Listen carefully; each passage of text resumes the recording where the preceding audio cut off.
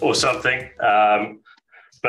Yeah, look, always appreciate getting the chance to speak to our shareholders and appreciate the interest in Invictus. And we're just, as Matt said, weeks out from our maiden well, and something that's very exciting and potentially transformational, not only for the company but for the country and the energy dynamics in Southern Africa as well. So we are recording this, and this will be, Matt, I think you're going to put it up on your channel, and we'll put a link to it on our website as well. So if you've got to drop out, then don't despair, and we'll run through some questions after this. And yeah, or happy for anyone to throw questions at me. This is what I'm here for. So you get a chance to ask anything. Nothing's off limits, but I will keep it to what I can disclose from from our obligations under the listing rules. I'm not here to pass on inside information as much as everyone would like it, but yeah, all will be revealed very, very shortly. We've got a couple of very monumental things coming up, and that'll I think people will be a lot more settled. There have been some delays on some aspects, but we'll run through that in a sec. So I'm just going to briefly touch on a couple of highlights, and I'm not going to run through our entire presentation. That's not what I'm here to do. I've done a lot of webinars that are available on our website, which takes you through a kind of more detailed presentation of not only the company, but also on the technical aspects. So check those out on our website and on the YouTube channels. So this is really designed to just touch on a few highlights, and then the major focus of this is going to be on the Q&A side. So I won't read through the disclaimer. You can do that at your leisure. So looking at Invictus, we've been around since 2018, and it's when I vended the asset into a small ASX listed company and took over as MD and the major shareholder. In that period, we have taken an asset that was left behind by Mobil, who explored here in the early 1990s. They explored over the entire northern part of Zimbabwe, so the mid-Zambezi, which runs from Victoria Falls all the way through to the east in the Cahora Bassa Basin near the Mozambique border. They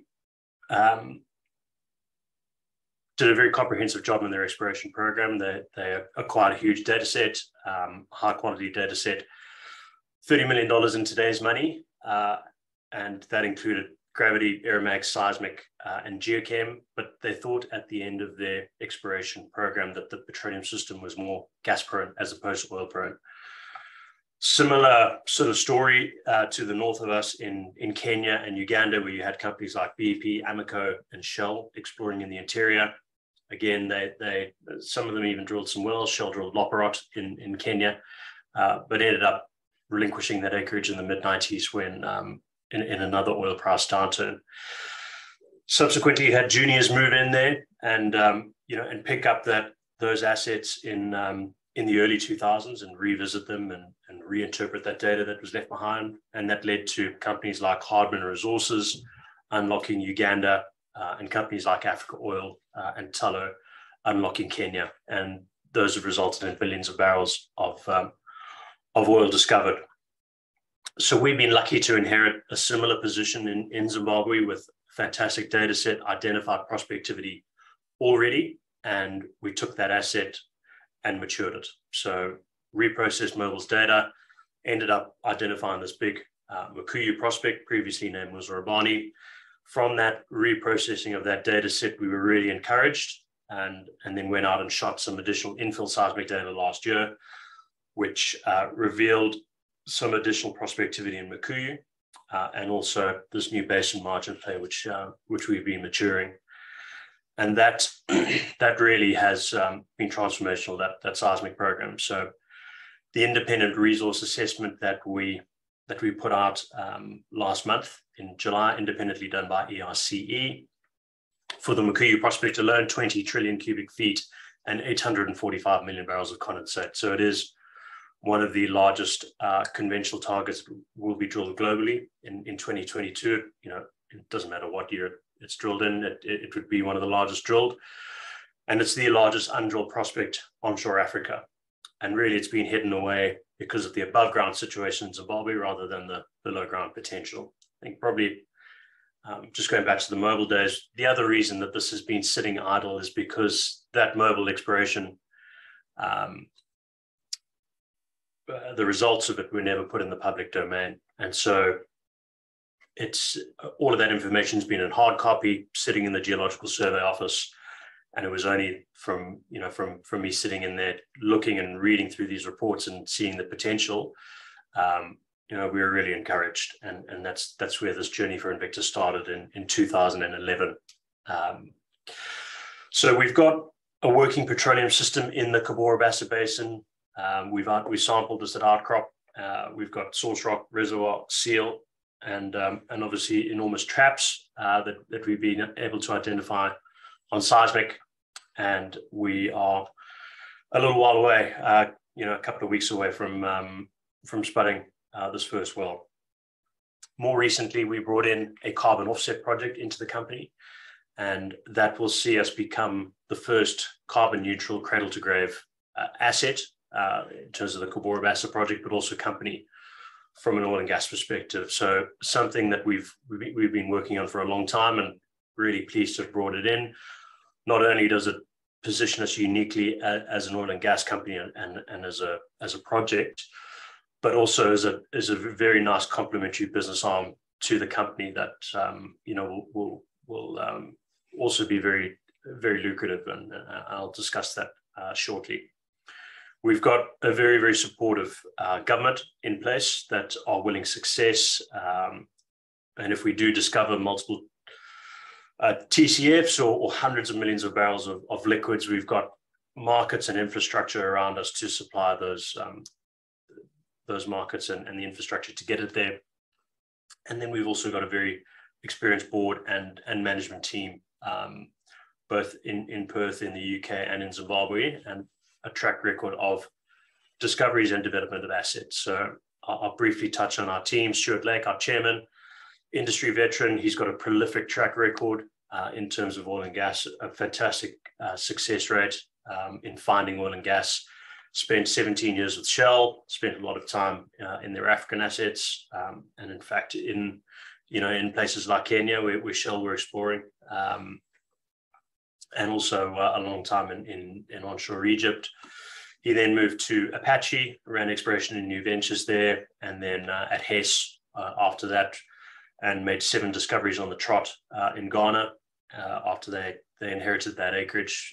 Having drilled a dry hole, he worked it up and got them to drill some other prospects and made those consecutive discoveries.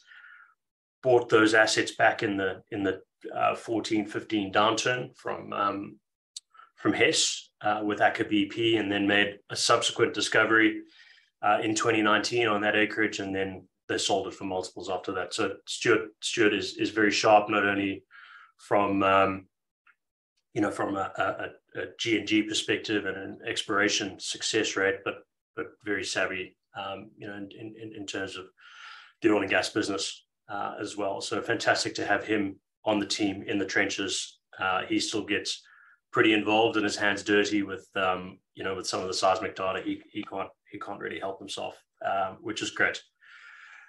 Joe Matizwa, our deputy chairman, he joined the board, the main board last year, and that was off the back of Mangwana Capital, who we brought in as a strategic investor into the company, and they did that during COVID and supported us through there, putting money in at a 90% premium with their first investment, and they've even with a 90% premium, they've done very, very handsomely out of that. I think they put their money in at 1.8 cents. So they're very, very happy shareholders. And Joe, we brought onto the main board, having gotten to know Mangwana, and Joe helped us out a lot, particularly during COVID when we couldn't travel, and business in Zimbabwe is done face-to-face there.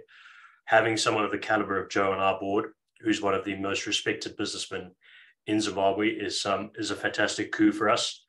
He ran Delta Corporation, the largest listed company in Zimbabwe.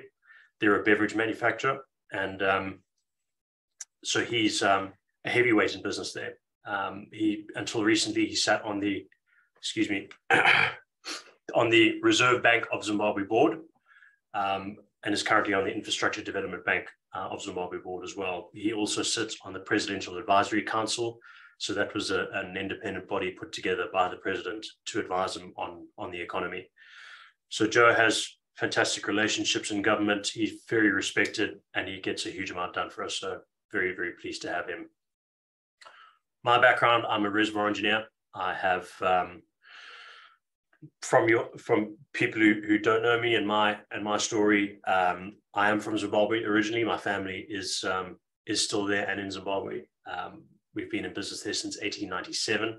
It's one of the oldest companies in the country. So do know our way around Zimbabwe from a jurisdiction point of view, and doing business. And really, this is how this opportunity came around. But I've spent the last 20 years in Australia, and 15 of that in industry in oil and gas here. After getting a start in coal bed methane in Botswana, joined Woodside, and largest listed independent company in Australia, independent oil and gas company. Worked through all of their assets from exploration, production, appraisal and development, and then in the latter part of my time there in the Global New Ventures team as business advisor when Woodside were making their exploration push back into Africa. And then more recently at AWE, working on Whitesea, which is the largest onshore gas discovery in Australia in the last 40 years. So led the reserves work, developed the production profiles, and also the commercial work as well. I'm one of those people who likes to understand where the commercial drivers are and how to maximize the value of assets, to make sure that you wring as much as you can out of them.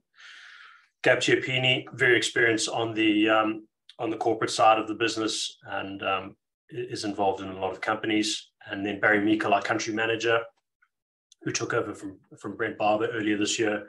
Fantastic industry experience with Total and Oil in PNG, and also with Tullow and Africa Oil in Kenya. And so he's fantastic to have on the ground there. He's getting a huge amount done, and has taken a lot of weight off my shoulders from our activity and managing things on the ground in Zimbabwe.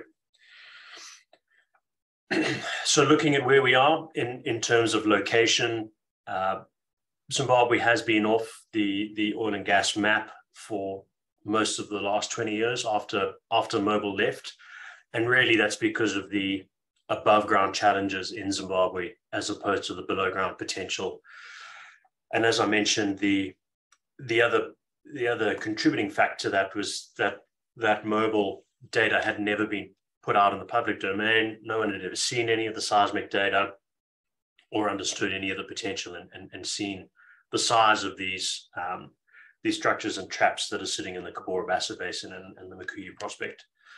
So we are surrounded by a lot of notable players, including super majors, very large independents, and but probably two of the more relevant peer companies here are Renogen in South Africa. So they are a biogenic methane project, relatively small, sort of 200 BCF, but now valued. So they're in the pilot development phase at the moment.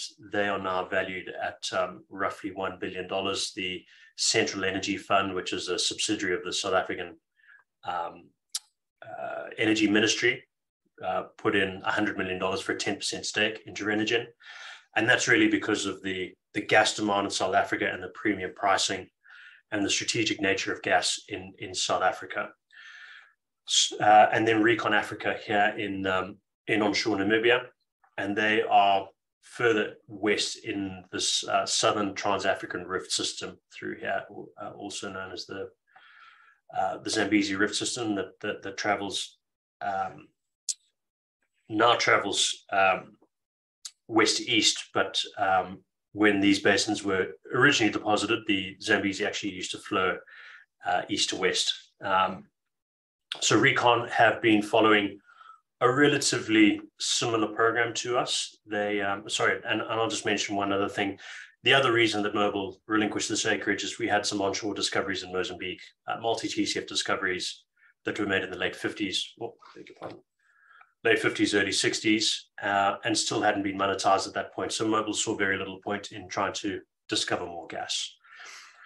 So back to the Recon comparison, they took a somewhat unorthodox approach to their exploration program, where to go out and try and prove those petroleum system elements being present in the basin, they had to go and drill some stratigraphic wells. So we've been very fortunate in that to the west of our license area, we're at outcrops. We've got all of those elements that come up to surface, so source rock, reservoir, and seal, that we're able to sample at surface, and with that existing mobile seismic data, track it back into the basin.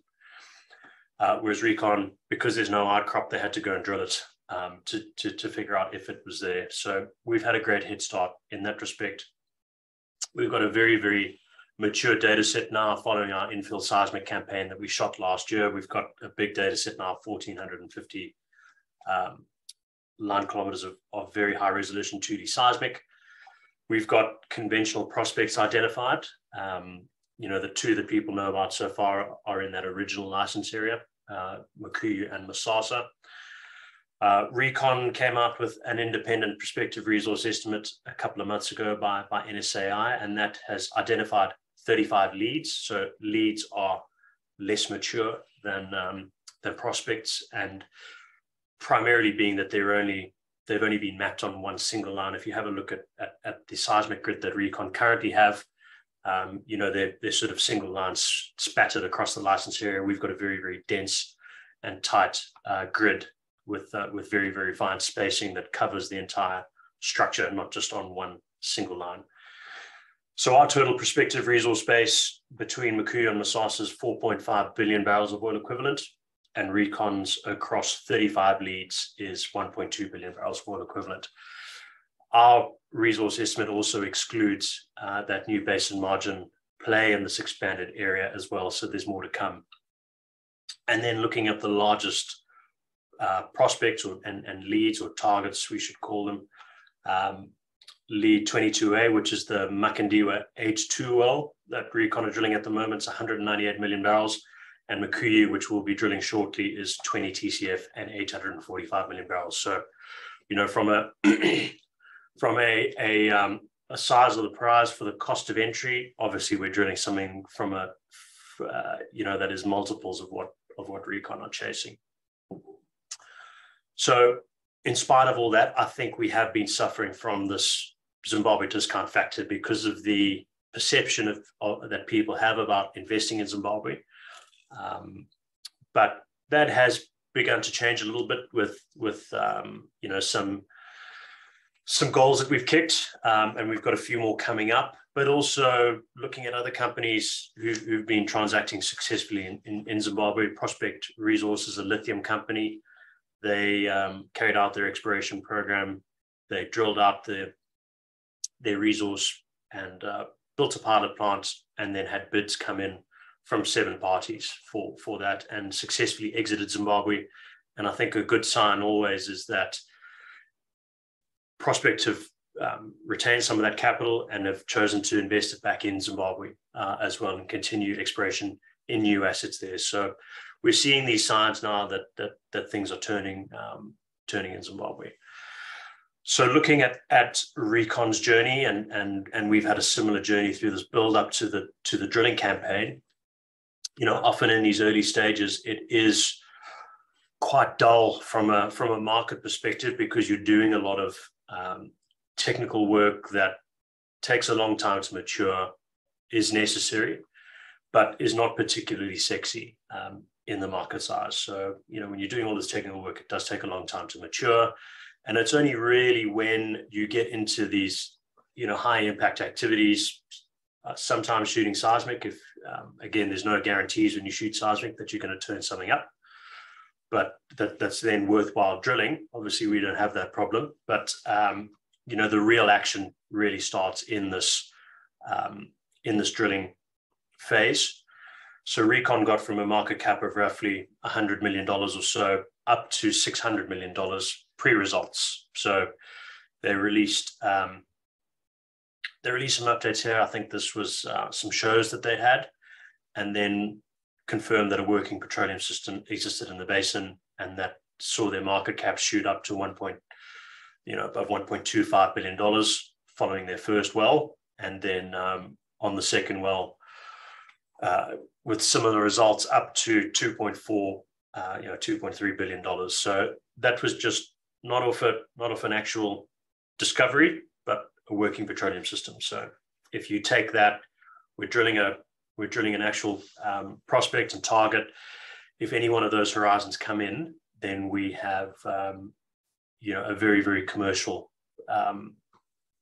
discovery on our hands, and we'll be trading at multiples of where we are today. So in terms of the risk reward balance now, we've got an enormous prize, 4.3 billion barrels of oil equivalent, and if any one of these horizons come in, we're off to the races.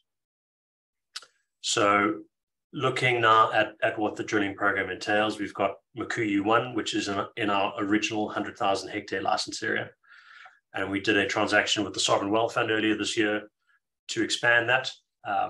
And this will include this is the sort of core of the license area through here. This is all outcrop, where we sampled the reservoir source and seal where it comes up to the surface.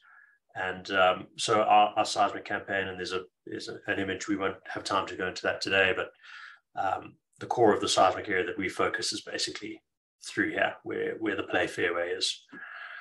So we'll be drilling Makuyu-1 first, and then we'll drill basin margin well following that. So this is a very simple schematic of the Makuyu-1 well, just to illustrate the targets for each of these horizons, and what the size of the prize is at each sort of level. So at this top 200 target that we've recently uncovered from the seismic survey that we shot last year, 2 TCF and 77 million barrels of condensate, very material just on its own. It's something that we really like and we're really excited about, and really pleased to have uncovered in this new data. We always thought that there was a good chance that little sliver that we identified would get bigger, but we were completely blown away when we started doing the mapping. So really excited about this first up target, and relatively shallow at 850 meters. Presents a couple of challenges from the drilling aspect, but I won't get into that at the moment. But we've got a diverter on site in case we take a bigger kick than expected, and we can safely deal with it.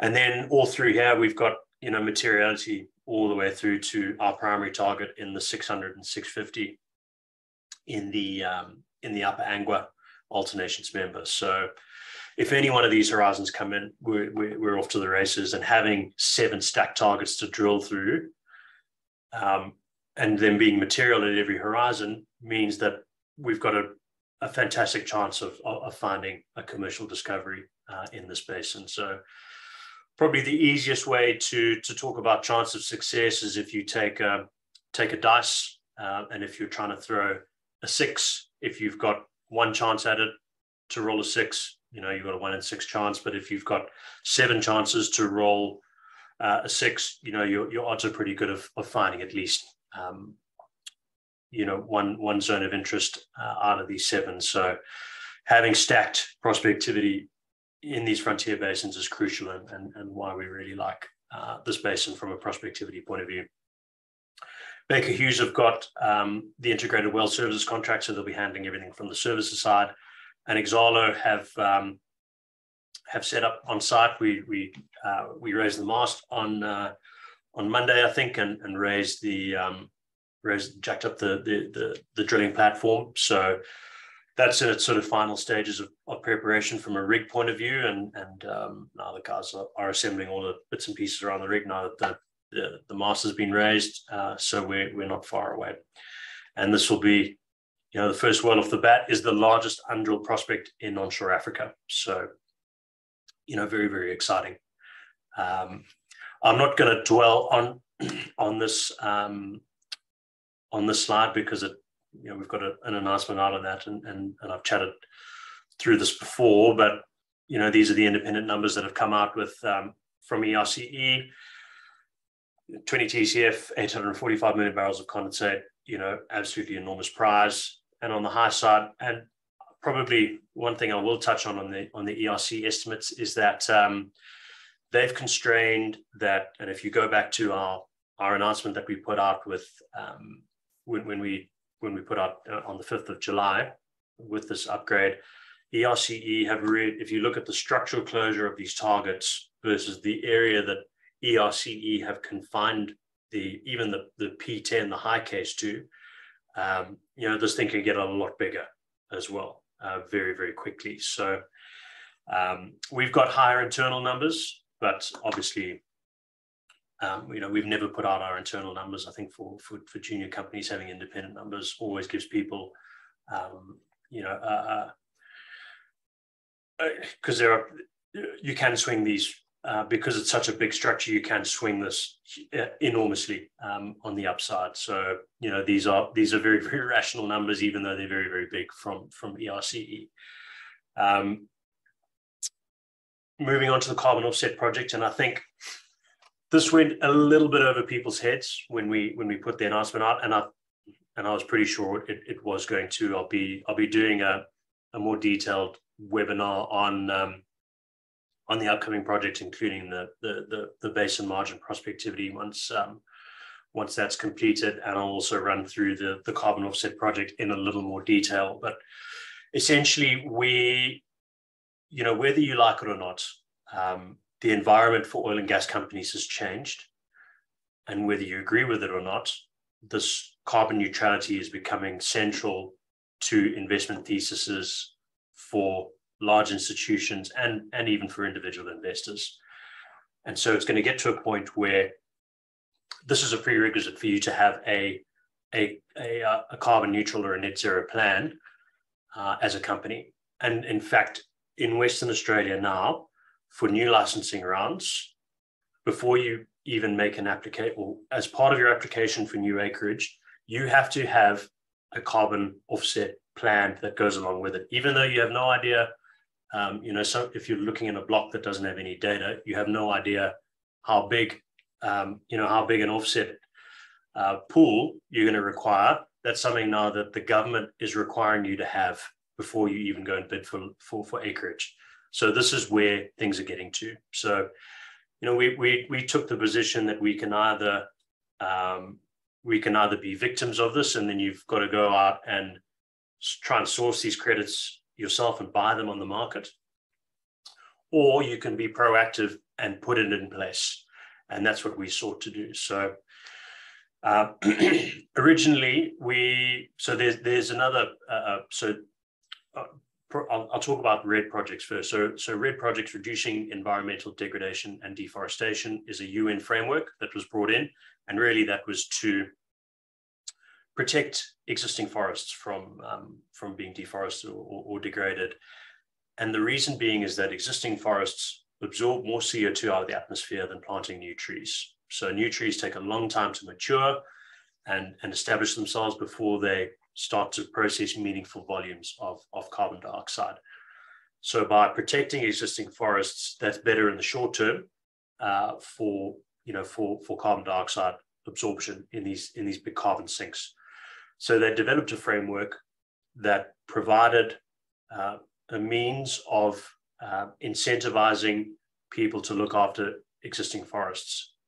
And so that's how, by putting in these programs to prevent deforestation, you are then, and that's based on the biomass that is in those areas, that then determines the number of carbon credits that would be generated, which is equivalent to the amount of CO2 that would be absorbed by your project over that period. So that's how these programs work, by incentivizing local communities to not cut down forests, whether that's for firewood, for cooking, or for making charcoal and selling, or for forestry, for agriculture, I beg your pardon, for planting. So you put in a range of these projects to prevent that, and that's what generates the credits. So we've actually got one of these projects that comes into our license area, Kariba Red. It's one of the largest red projects in the world, 700,000 odd hectares. And we actually had to consult with Kariba Red when we were doing our environmental impact assessment, and that's where we kind of got the idea from having a carbon neutral project cradle to grave. And we really liked the tie-up with Kariba Red because it came into our license area. We were already dealing with the local community on that front and putting in our own CSR programs. And it was a very, very kind of complementary relationship. We wanted to get an option on a big bank of credits so that if we were successful, that we could offset our project and be carbon neutral from cradle to grave. So initially those discussions went well, and then the carbon offset market really took off in 2020. And, they said to us, you can't pay us enough money to lock up 15 million credits because of the sort of pricing that we're getting at the moment. So that fell away and we were disappointed, but very fortunately, at the beginning of this year, a tender came up run by the Forestry Commission, who are a state-owned entity for these red projects. There were a few of them, and we applied for Ngamagwa and Sukumi, and we were fortunate enough to be awarded these projects. So very pleased on that front. We've been conservative in the number of carbon credits that we think it's going to generate. Kariba Red, for example, which is just over double our project area, will generate 196 million credits over its 30-year life, and we've estimated 30. It'll probably be a lot more than that, but it's still subject to independent verification. So this will provide us with a means of generating our own credits internally, which means we're not having to go out on the market and buy them in the future, and also provide us with excess credits that we'll be able to sell in the voluntary market. So at the moment, they are, trading at anywhere between $10 and $20. But with the demand coming up from the future, because of all of these net zero commitments that companies are making, they're going to have to start going onto the voluntary market and purchasing credits, which is going to drive the price. And this is where you see these price forecasts coming in. So not only will it save us money from not having to go and purchase credits, but we'll be able to generate a lot more revenue, and a significant amount of revenue based on this forward pricing outlook. So we think it's a really fantastic complementary arm to our business. It's a homegrown solution for our project. We're not offshoring it somewhere else. E&I Total, they've got some of these projects in Zambia and Congo and other places that they're developing for their emissions that go on in other parts of the world. So we really like this. It's a really nice integrated solution, and something that we think is a great arm to the business as well. So 30 million credits at $100, that's a big bank of credits of $3 billion worth, potentially that we're looking at in the future. I won't labor through what we've been through in the past, just highlights of what's coming up. So title to this expanded area, an updated prospect and lead inventory, and we'll reveal details of our second well, the production sharing agreement, and then commencing our high impact basin drilling opening campaign. We're going to have results from Mukuyu all the way through, because we've got those 7 stacked targets, we'll be logging those whole sections and providing results as they come through.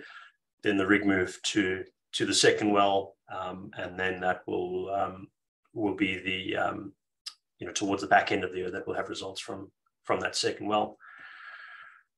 I'm just going to touch on the government side of things, and then I'm going to stop, and we can go into some of the questions that people have put in, because the rest of it is more the technical side, and I'll be doing an updated technical briefing with the basin margin play once that comes through, and then also I did a detailed technical webinar on the Mukuyu prospect, and you can go and have a look at that on our website. But for people who are unfamiliar with Zimbabwe, it has been a very difficult place to do business, particularly in the latter half of the Mugabe era, from the sort of, mid-90s and until the late 2010s.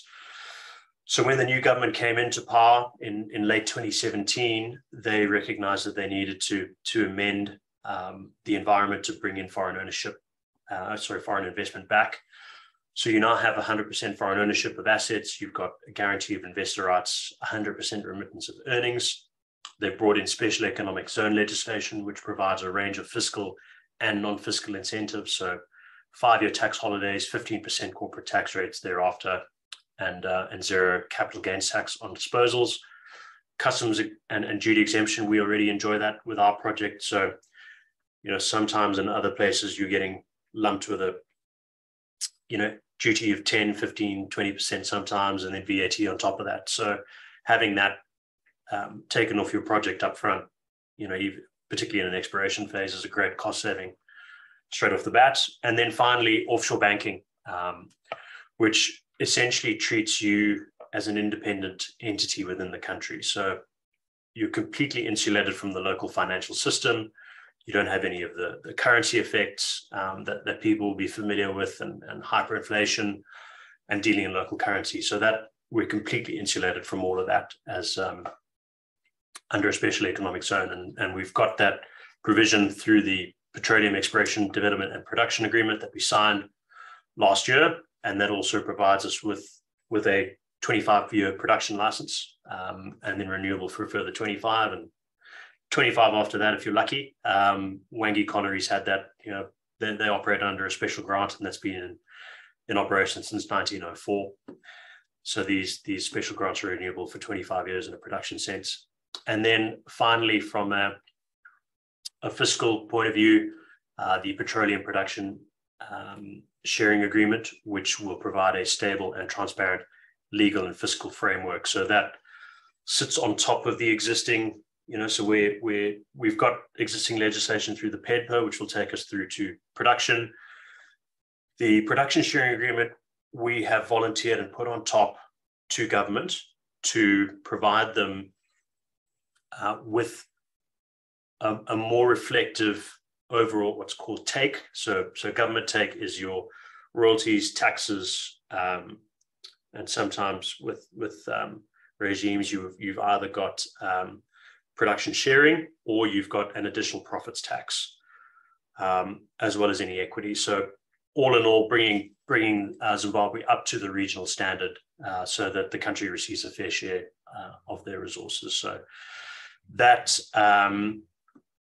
the amendments to the petroleum bill were put into the midterm budget update on the 28th of July. Parliament sits back on the 16th of August to pass that bill, and once that is completed, we'll be able to sign the Petroleum Production Sharing Agreement. So I'm just going to stop there, because the rest of the presentation I've been through from a markets perspective and the technical aspects of the project, but I'm just going to sort of skip through to this summary slide and just recap, and then we can go on to some questions. So we have secured first mover advantage in Zimbabwe because of our unique DNA as a company. So with my history there, our strong roots in Zimbabwe, being able to recognize the opportunity early, but also having a fantastic team in place that has seen us progress this asset far quicker than most companies could, and understanding how to do business there has been key.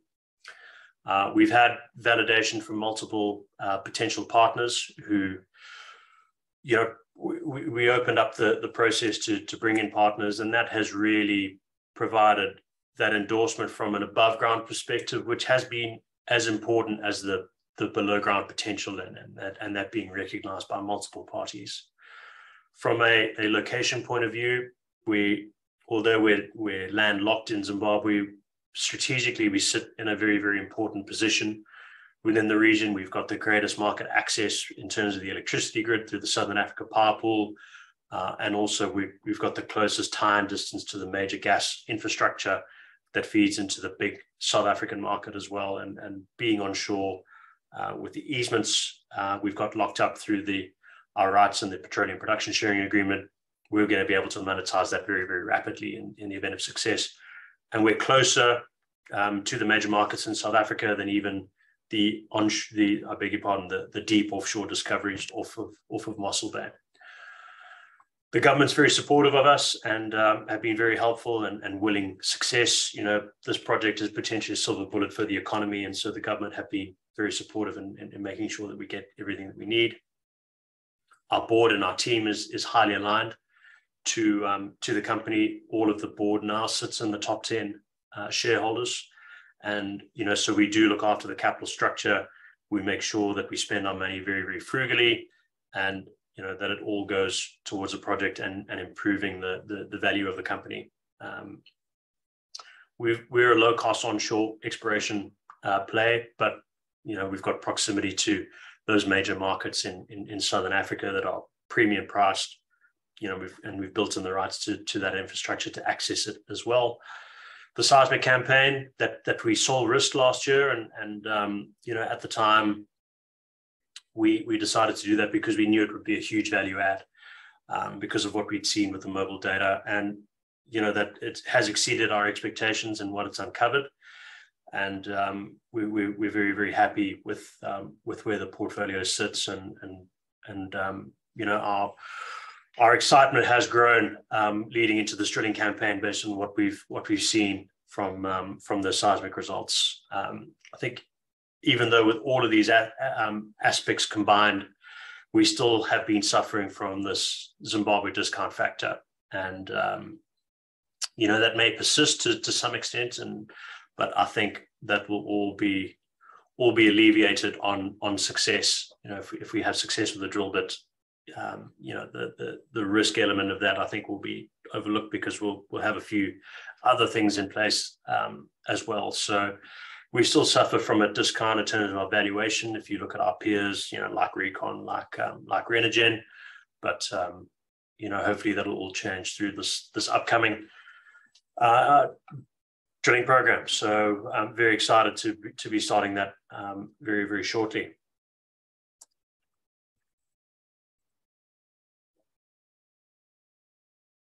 Okay, I'll throw over to Matt and Mark now for some questions. Awesome. Thank you, Scott. Well, I think I'm going to start almost where you ended, and I'm sure this is something that you get all the time because of the jurisdiction that you're in. And so, I know you touched on this, but I think that a lot of people here will have the same questions I do, or surrounding the Zimbabwe discount, right? If you want investors, not traders, right? If you want sticky money to enter your stock, you have to allay concerns surrounding jurisdictional risk, right? So rewriting legislation, rewriting contracts, or all those things are good that you see. You talk about Zimbabwe turning over a new leaf because people don't know Zimbabwe, right? I mean, if people in the West know Zimbabwe, it's Mugabe or it's hyperinflation, right? We don't know the intricacies. We don't know the kind of on the ground realities. I guess, could you just kind of give your perspective on the ground? I mean, do you have examples? I mean, others things you could talk about, but I mean, do you have examples of exploration or development companies that have moved towards production and not had the rug pulled out from underneath them? Or I guess, can you just speak more specifically in terms of evidence that things are different, right? Sure. So I think there's a couple of things, and probably the two mainstays of the economy there are agriculture and mining. So on the agricultural side, people will have memories of the farm invasions that took place and farmland being confiscated, and that really gave Zimbabwe that label of being an unsafe destination for investment, because if there's no respect of title, that's a fundamental issue when it comes to business. So I think the government took a very, very important step a couple of years ago where they recognized that, and they have now put in place a plan to compensate those former farmers for their land and the improvements that they made to the land. Whereas under the Mugabe regime, it was just, that was it. They've taken it, and that's too bad. So we've seen a change now on the agricultural side of investment. So before that happened, what you had was a lot of farmers investing in cash crops that are just season to season. So Zimbabwe's been a very big tobacco grower. They were third largest tobacco growers in the world at one stage. Very, very high quality. The fertility of the soil there is incredible. You can, just throw something on the ground, it'll grow. You don't have to do much. And so people were planting tobacco and maize, which are seasonal crops, and they're basically going from season to season, hedging their bets to have a look and see how things were going to unfold. But now what we've seen in the last couple of years is long-term investments in agriculture. So farmers have moved back, and when after that initial period happened, there was a lot of subsistence farming from everyone who, all of these people who just settled on the farms. But we're seeing commercial farming come back now, where farmers are leasing back farms, and we're getting things like center pivots that are going in, big irrigation operations, which require a lot of upfront investment. Not only that, but people investing in long-term crops, blueberries, tobacco, macadamia and avocados. Those take 5 years to mature until you get to your first sort of harvest. So the investment environment has improved from an agricultural perspective, and the service sector in agriculture is absolutely booming there. Zimbabwe also didn't have to import maize for the first time last year, which has freed up a lot of foreign currency for other parts of the industry. So things from the agricultural side have certainly improved, and that's off the back of that land compensation deal. Secondly, on the resources side with mining, again, we've had a long history as a mining jurisdiction. Mining's been going on for over a century in Zimbabwe, and it is well understood as an industry in the country. A few months ago, there was a conference down in South Africa about the Zimbabwe mining industry, and we've got some fairly major platinum miners there. We've got Zimplats, who are listed on the ASX here.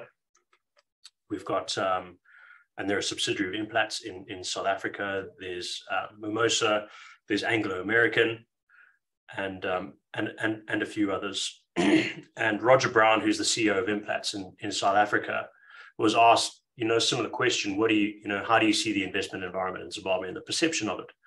And his answer was, we're glad that Zimbabwe has such a poor perception, because it limits our competition, because it's the most profitable, our most profitable mining venture.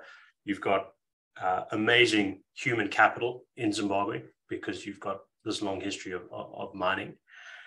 And so companies like Implats, like Zimplats, like Anglo American are reinvesting into Zimbabwe.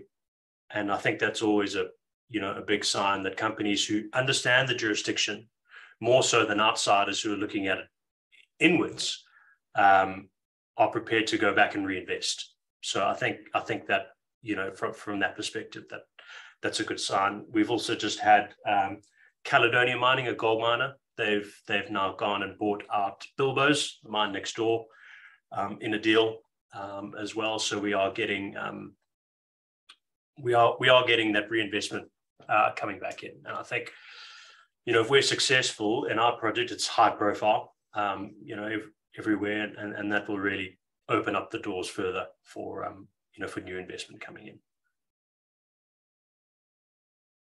Oh, thank you. I guess kind of a follow-up, just in terms of it being in relatively new, new again, right? Post Mugabe sort of market. What is, you compare yourselves to Recon Africa, and if you follow that story, the environmental permitting and kind of the bureaucratic side of things can sometimes be a little bit labored, just because I think they're laying down tracks as the train's moving, right? This is kind of their first time through these processes, right? Is this kind of similar for Zimbabwe, right? I mean, are the environmental, other permitting approvals, are the processes well documented? Are they known, or are you kind of working alongside or waiting for ZimGov to come back to you with these things? So on the environmental side, that really hasn't been a challenge. I think Recon are having their challenges for different, because of different issues, and perhaps the way that they've gone about their program. And once that genie's let out of the bottle, it's very, very hard to put back in. I think we've been very deliberate from the start in how we've approached our project, involved the local communities, involved all the NGOs right from the start, and everyone's on side and supportive. And our country manager, Brent Barber, our former country manager, was involved in the mobile project back in the early 90s. And so he dealt with that previously, and our local partner as well was also at the Geo Survey when that was going on. So we've known how to approach this, and we've got a lot of history with this project, even prior to Invictus. The challenges that we've really faced have come around the kind of petroleum specific aspects, which have been the agreements that we've been trying to sign. And really so Mobil did have a production sharing agreement in place when they were operating in Zimbabwe, but that was when the mines and energy ministries were combined, and that agreement was a single agreement which could be signed off by the minister. We've had a lot of loss out of the bureaucracies from that internal knowledge of government of how petroleum agreements work. And so there's, and this is not just in Zimbabwe, this is anywhere you go. I think if you don't have any knowledge and you're being asked to review and interrogate an agreement which you have no understanding of, it's something that's pretty terrifying for most people, particularly with what's at stake. And so there has been that hesitancy on that part, and a bit of paralysis. And also we've had from the prior Mugabe era, and some of the ministers and permanent secretaries who were in the ministry have actually been prosecuted because they've entered into agreements with other parties that haven't been signed off appropriately, that haven't followed the right procedures. And so that's also resulted in a very kind of labored and cautious approach from those ministries, because they want to do it properly. They don't want to get themselves into any jeopardy from a liability perspective, from a personal perspective. So that's understandable. It's frustrating, obviously, from our point of view, because it has moved very, very slowly. So what the government then did, and so we've had to split the agreements, first of all, so that it's covered by mines, who are a separate ministry, and energy, who are a separate ministry. So that took a little bit of work, and those documents have got to reference each other. So that took a little bit of work to kind of get up to speed. And then we've had those independently reviewed on government's behalf. So government organized 2 independent reviews to provide them with the assurance that the agreements that they were entering into were all above board with industry best practice, and that the government was getting its fair share, because they can't look at that document with any informed view to say, this is a good deal for us. So that has been a challenge. We've done a lot of hand-holding. We want them to be comfortable with the agreement that they sign, because again, we don't want to get into a situation down the track where they say, look, we've got to open this up again because this is not a fair deal. So we've been patient, we've been deliberate in that respect, but we're nearing the end of it, and I'll be glad to have that wrapped up, because it has been an endeavor. Well, I think if you don't mind, I'll continue on. We had a lot of these questions are coming from the audience, or we had a few days of asking people to input questions. A lot came up around the PPSA, right? Petroleum Product Sharing Agreement. A lot of, disconcerted kind of opinions or worries or concerns about delays, right? As you kind of just talked about yourself.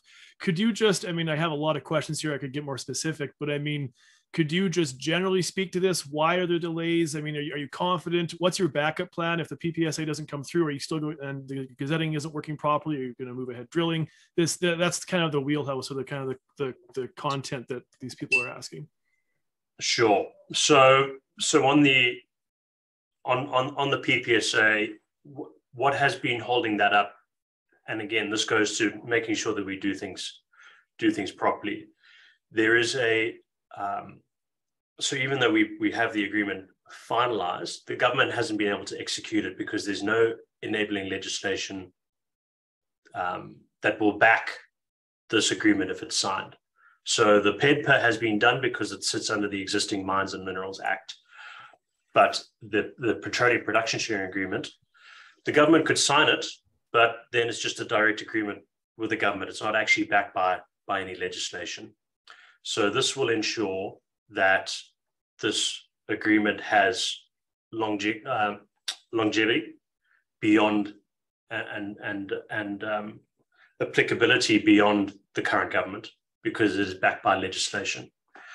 So the government has wanted to ensure that it signs the agreement, it's backed by legislation, and the minister who's signing the agreement has the authorization to do it.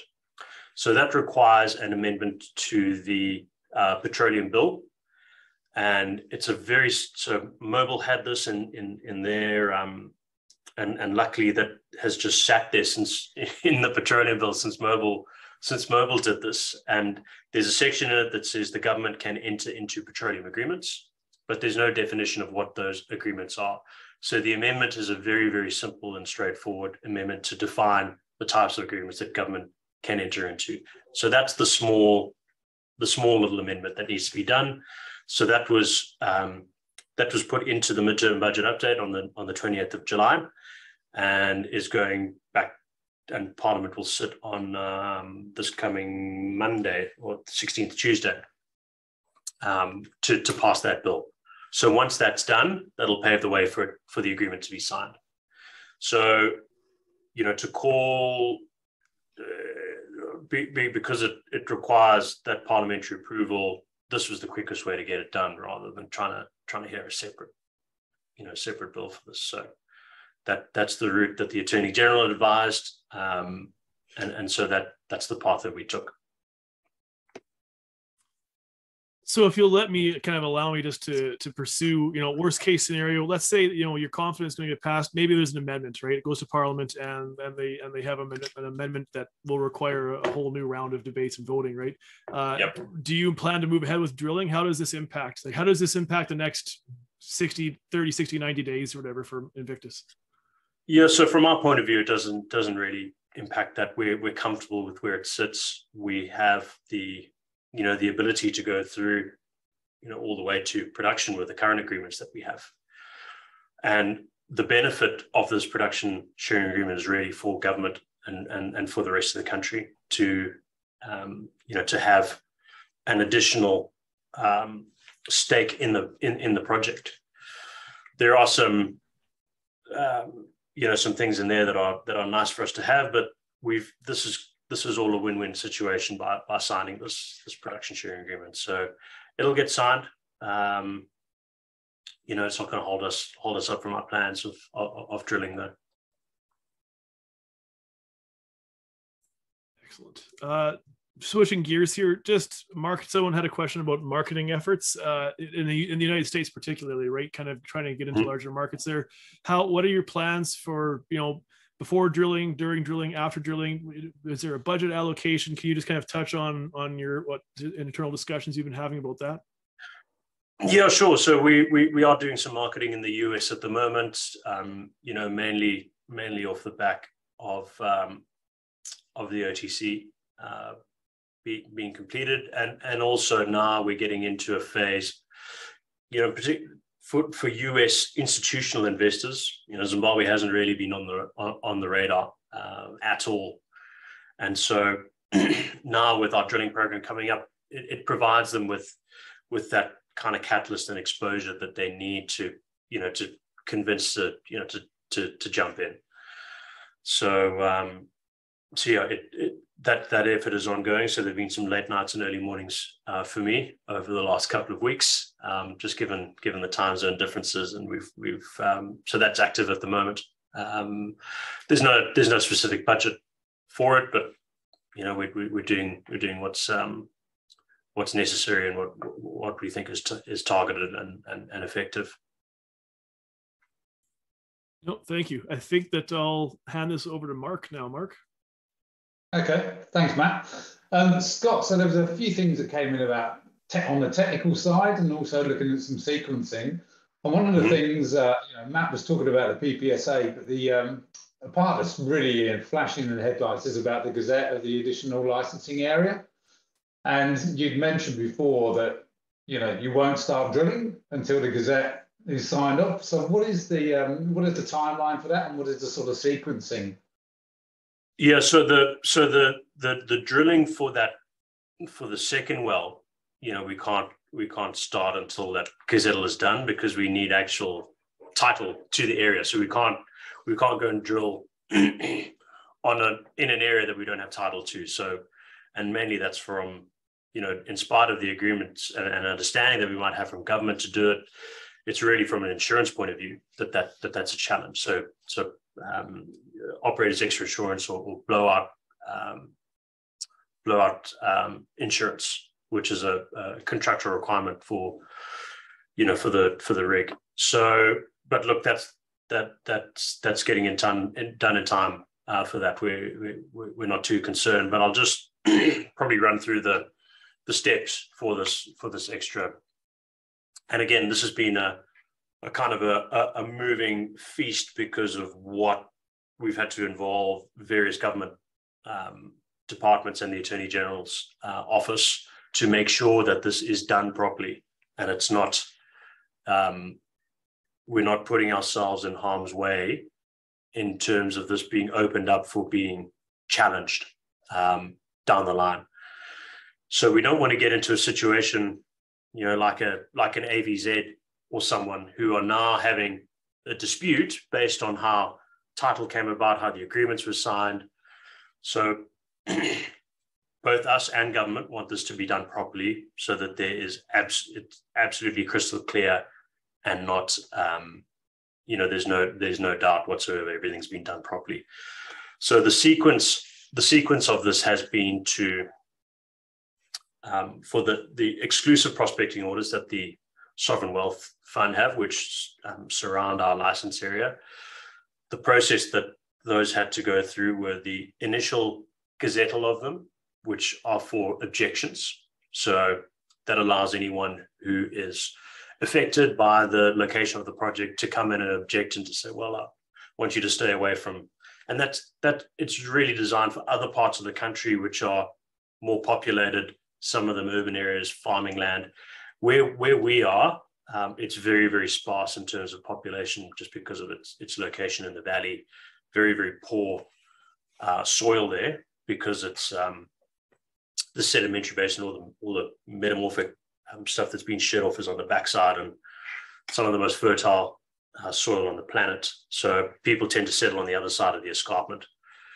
And there's no other minerals in our license area, apart from some uranium to the west, but there's no gold, there's no, so it's not affecting anyone else. But nonetheless, you've got to have that 21-day objection, which is a statutory thing under the Mines and Minerals Act. That then goes back to the Mining Affairs Board, who prepare the paperwork, and then it's got to go to the President for sign-off and approval. So our chairman was in Zimbabwe last week, had a meeting with the President, with the ministers, saying, look, we need to get this moving along. I mean, we know you've got to go through your processes, and we don't want to circumvent those, but we can speed up the bureaucrats to make sure that this gets done to meet our timelines, because we do not want to have a rig sitting on standby. So that has provided the necessary instructions to speed this up and get it done. So the next step, so the President signed off on those EPOs. Those EPOs will then get gazetted, which is the formal title award. So that's just published in the Government Gazette, and then there'll be an assignment of that to Geo Associates, our local subsidiary, and then that's it. Okay, so does that mean that World 1 isn't being held up by the Gazette? You're not going to stop? No, not at all. That's in our current license area, and that's we've got title to that. That's well and that's all in hand. So that's not holding up anything on that front. Great. Okay. Some other, we got a hell of a lot of questions. There's a lot of people really interested in all of this. The Netherlands Soil report from 2018 is mentioned a lot throughout your presentations, and just people were asking, is that something that can be made available, or do you think everything relevant has already been published in your releases? Yeah, so I mean, we've kind of moved on from the Netherlands and Soil report in 2018. That was the initial. I think they're probably referring.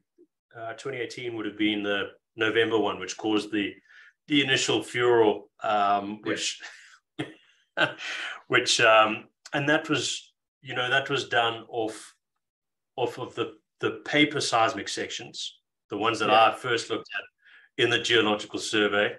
I had copies of them made, and then I had that vectorized and digitized, and we worked. So those, if you go back to our first presentations, those are the paper sections that we were working off that still had Mobile's manual interpretation on the, and the geophysicists had scribbled in crayon, and we had to try and find a couple of copies that didn't have all that scribbling.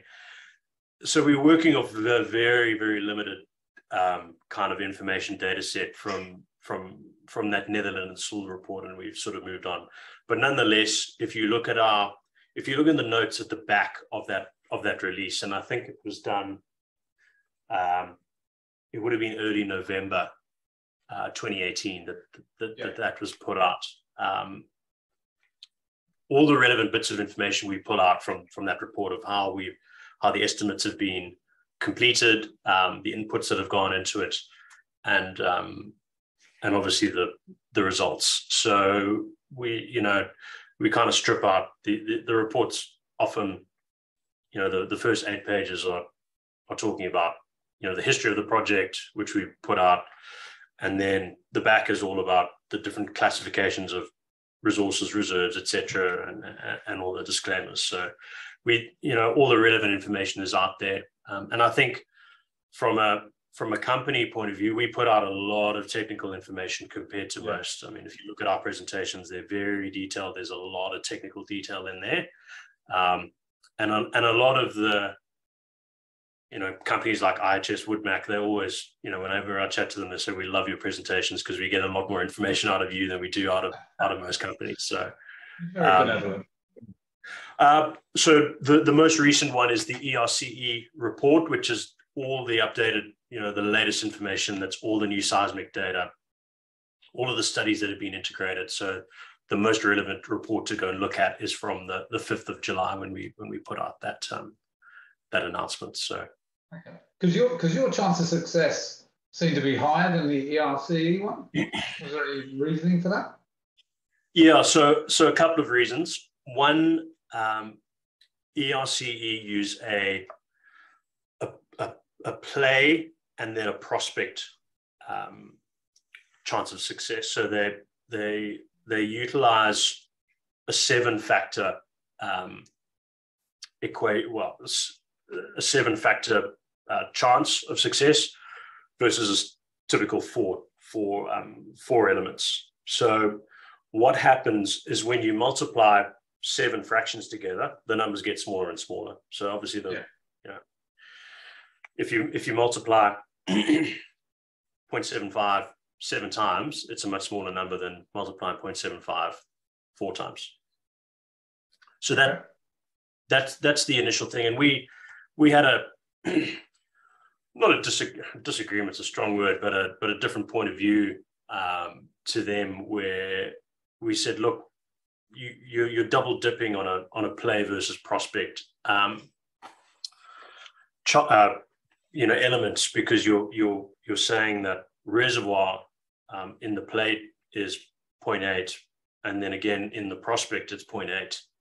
We think it should be, you should take the lowest one out of the play and the prospect and only use that. But again, they're independent, and we put the numbers out at the end of the day. They also don't take into account any seismic attributes out of that out of that chance of success for those particular elements. And so what we did is provide our view, a similar view of where we see that chance of success are, using the same factors that ERCE did. And you can see in our tables in that prospective resource report that we end up with similar numbers to ERCE. But then we use, sort of boosting factor for particular horizons where we see seismic characteristics that we think indicate a greater chance of success. And those are more in line with what you see typically. And we gave an example of that Westwood Global report of where you see these direct hydrocarbon indicators leading to statistically higher success rates. And even then, we're still pretty conservative on what we've utilized. So that's the reason for the difference. And we wanted to, we published, I've seen some companies publish the numbers from the independent resource estimators and then put their own internal chance of success numbers in, which I think is a bit misleading. So you put both out. We've put both, and we put the rationale of why, of why we have a difference of opinion, and the boost, we would have ordinarily, we would have just done it once and come up with one number. But what we did is show people why we think particular horizons have a greater chance of success than others. So I know you mentioned there's going to be another technical seminar or whatever you're going to go and do. Are you okay just to give a little bit in terms of this first drill, some of the testing and data acquisition that you think you might be planning? Are you going to do logging while drilling? Are you going to be doing any resistivity, fluid sampling? What sort of stuff have you got planned? Yeah, so we've got a pretty comprehensive data acquisition program. So firstly, we'll be using LWD, logging while drilling. So the tools that we'll have behind the bit are gamma res, and then also resistivity. Okay. And then from a wireline perspective, we've got a pretty comprehensive suite. So that will be, your standard quad combo, so gamma ray, resistivity, density and neutron. We've got sidewall cores planned as well, so that'll allow us to take some samples from the side of the borehole, and then also fluid sampling. So we've got a sampling probe, fluid analyzer, and then also sample chambers to recover hydrocarbons to surface, because that is the required criteria for a discovery, is actually bringing hydrocarbons mobile hydrocarbons to surface. So we've got a comprehensive upfront data acquisition for the drilling side of things. If we are successful, we'll then suspend the wells and then come back and test them at a future date. So we're targeting conventional resources here. So doing an old school drill stem test, which you can't do in Australia anymore. But you can do in other parts of the world where it's where the regulations aren't as strict. But we'll end up bringing in we'll probably the rig 202 is going to stay in Zimbabwe after we finish. They're pretty bullish on our program and trying to look for a long-term contract. A lot of appraisal drilling following up. So quite often what you do is you bring in a smaller workover rig to do your testing. But, to be honest, looking at the economics of that, bringing in a separate workover rig, it doesn't make sense. So but we will need to bring in some additional kit for the testing. So we'll have to build a bigger flare pit, and then also bring in test separators and a few other bits and pieces, which we'll need to mobilize. But we're not doing that up front because you've got to have that kit on standby. We're going to have we don't know kind of perforation intervals we're going to need. So you've got to order explosives, you've got to order the perf guns. So there's a bit involved before you can get into the testing side of things. But that'll be fun to design that testing program. It's something that I really enjoyed when I was at AWE when we were testing wides here. That was that was great fun. And hopefully we'll get to do that again. So that will probably be, we'll try and mobilize it obviously as quickly as we can, but that'll probably be in the new year. I would say that would happen. In the meantime, though, we'll be looking, if we are successful, whether it's, if hopefully one well, and if it's both wells, then then we've really got got some good problems on our hands. And then looking at an appraisal program. So we've probably got enough gear for a third well to start that straight away. There may be some extra casing or things that we'll need to order, but we've got, importantly, we've got enough wellheads, because that's really the long lead, the real long lead times for fabrication or wellheads, casing and stuff. We can kind of get our hands and scramble to get from different parts of the world. But yeah, that we'll look at then, what's more impactful from an appraisal point of view, trying to build that contingent resource base there as we move up that maturity. So from prospective, which are undiscovered, to contingent, which are discovered resources, and then trying to make that make that number as big as possible and mature it. So yeah, that's a sort of forward plan. We've got, from hydrocarbons to surface, we may have that taken out of our hands a little bit from this, because we're going into an undrilled basin. We don't understand the pore pressure regime fully. So what the pressure of the formations are as we're drilling.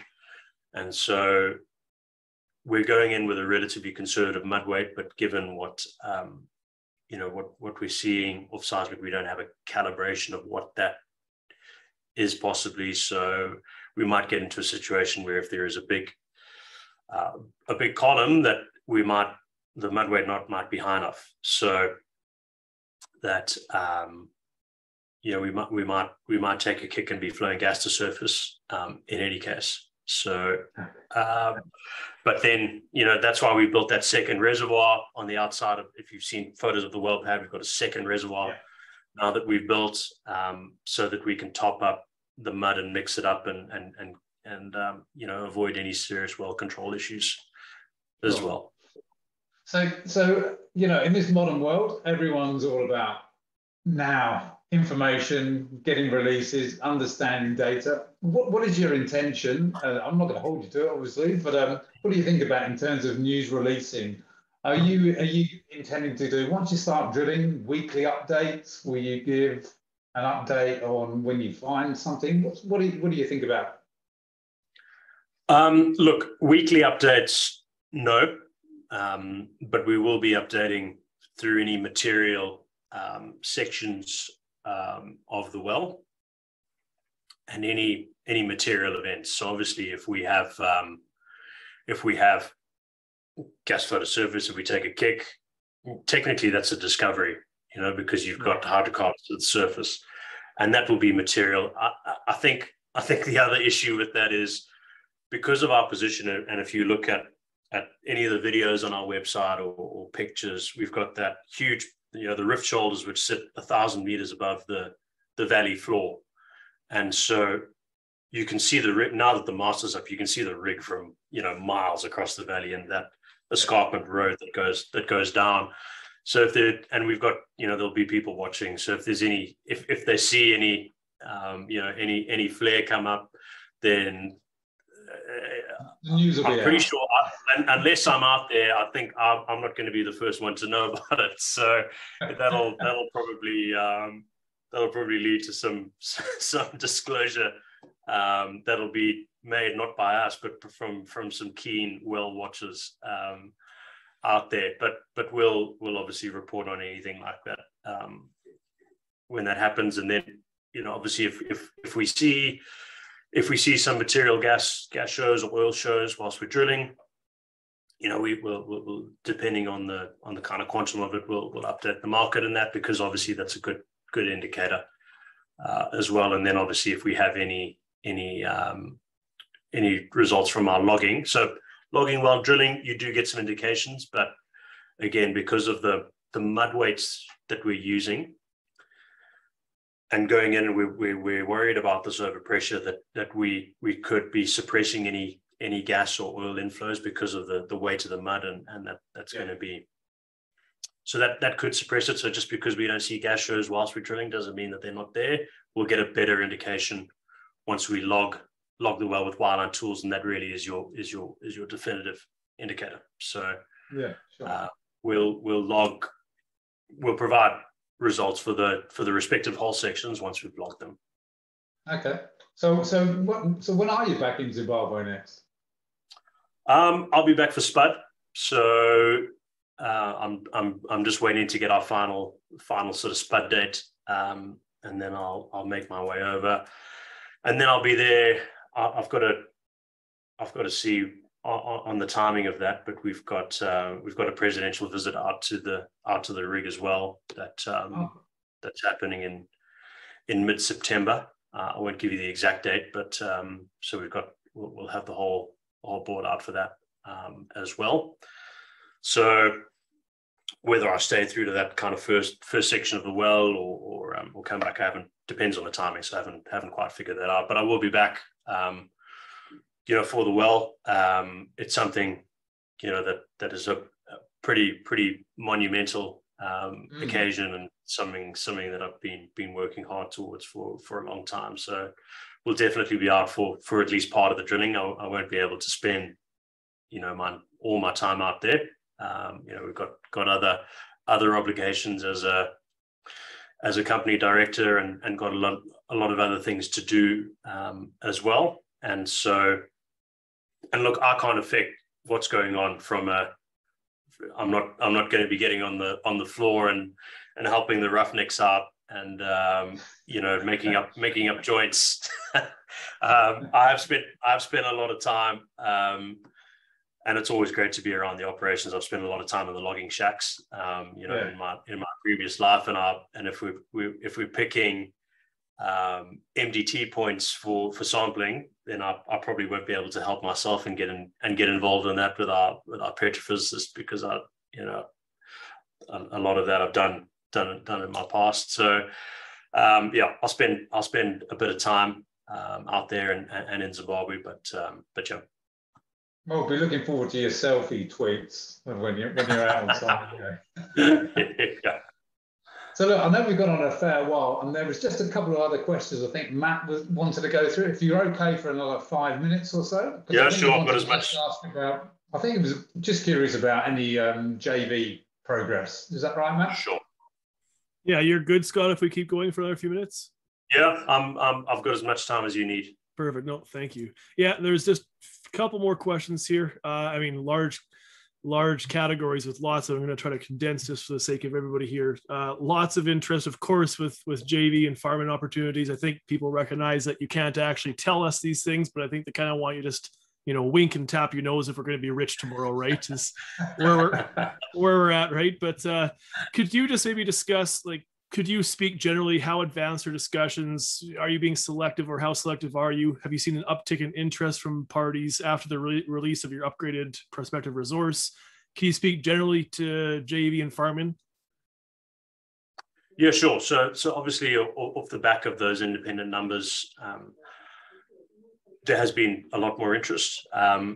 Some of the parties that we talked to when we first started to do our internal numbers, before we got any numbers back from ERCE, our geophysicist John was looking at them, and he's like, these are uncomfortable, like how big these numbers are, and so even though we were using the same inputs that we had from the GTEC report that we did in 2019, and the same numbers that the same inputs that NSAI used for the following vintage after we reprocessed the model reports. So we did two versions. We did when we were presenting them to potential JV partners. We did the version that were unaltered with the same inputs and the wound back kind of input versions. And one of them we were chatting to, they said, look, we understand the numbers and we're happy with your input ranges. And we had a similar problem when we were presenting this to presenting a prospect that had an onshore Oman to other potential partners. And their internal numbers were 90 TCF, and they wound it back to 30. And they said at the end of the day, this thing ended up being 90 TCF after they drilled it out. So the numbers are what the numbers are. Don't try to shy away from it. It is big. It's a big target, and so that's just what it is. So that was good to see from partners who kind of understand the scale of this thing. But nonetheless, I think still having independent numbers that come out puts people's minds at ease, because again, internal management teams, when you're presenting these opportunities to them and they come across and say, well, look, these are the operator's numbers, and they're like, of course, 20 TCF, you guys, it's big, but having independent numbers, I think, puts people's minds at ease, because they know it's been through a rigorous process. You're not going to get away with optimistic assumptions, and that it is an independent view. So yeah, we have had additional interest with all of them, though. We've got to, because we have always marketed this as this wider play with the basin margin included, and because companies don't just want to participate, although this is big, Mukuyu, they don't just want to participate in the one well. They want to be able to capture that upside that comes with proving a working petroleum system and a basin that then unlocks the running room for the rest of the basin. So as we've seen in the Perth Basin here with Waitsia, that was the first discovery in that play, in the King Ear play in the Permian. And subsequently that has opened up now, and you've had 4 further discoveries on the trot out of that play. So Waitsia was the first one. After that, it was West Erregulla, O'Hara Springs Deep, South Erregulla, and now Lockyer Deep. So you don't want to do all of this hard work and then, particularly we've done the heavy lifting going into a frontier basin, drilling the first well, proving that the system works, and then you've left all the upside for someone just to come and put an application in next to you and not have to go through that same agony and uncertainty and all of that. So capturing this wide area has always been key, and we've always advertised to our partners that this is the plan, and they've always wanted that. So we have got a couple of CPs that need to be fulfilled for any farming partners, and that is this wider acreage area, and then also the gazettal of the petroleum production sharing agreement. So that is for a number of reasons. Although we've got a good relationship with government, the agreement's been finalized. Again, because of this Zimbabwe history and perception, foreign companies aren't as comfortable without it in place, and so they're sitting on the sidelines waiting until it's done. So we're racing to get all of that done. But having said that, we've always said that we'll take the best, what we believe is the most value add for our shareholders. So whether that's through a partner or whether that's through sole risking, and there are reasons that you do that, take those routes. I think Recon on the sole risk option have shown that you can go in, you can drill these things by yourself because you're onshore. The cost is relatively low, and you can provide tremendous uplift for your shareholders in the event of success. And I think for our shareholders, they're not in this for they're in this whether at 80% or 50% or whatever the case is. And so really kind of shown that way. And I think originally when we started this process, we were a $10 or $15 million company trying to fund a $25 million work program, US, and we were a $10 or $15 million Australian company. So the most logical route for us was a farm out, because we couldn't possibly raise that kind of money. We dilute our shareholders to smithereens. And just from a feasibility point of view, I don't think we could have possibly raised that amount of money to get it done. So the farm-in route was always the most likely option. I think what we've proven, though, over the last period is when we've controlled our own destiny and driven this ourselves, we've done it a lot quicker. We've been more successful and created a lot of value. I think that was proven out of our seismic campaign. So initially, where I was a little bit closed off to it, because and also I think from a perspective that to prove that this was a good opportunity, we needed to bring a partner in. We've had that validation now through these offers that we've had, which proves that it is something desirable. But there are a few, not anything technical. It's a couple of above ground things that need to be sorted out. That's preventing the finalization of this. So I think we've achieved those objectives through that, just purely from that aspect.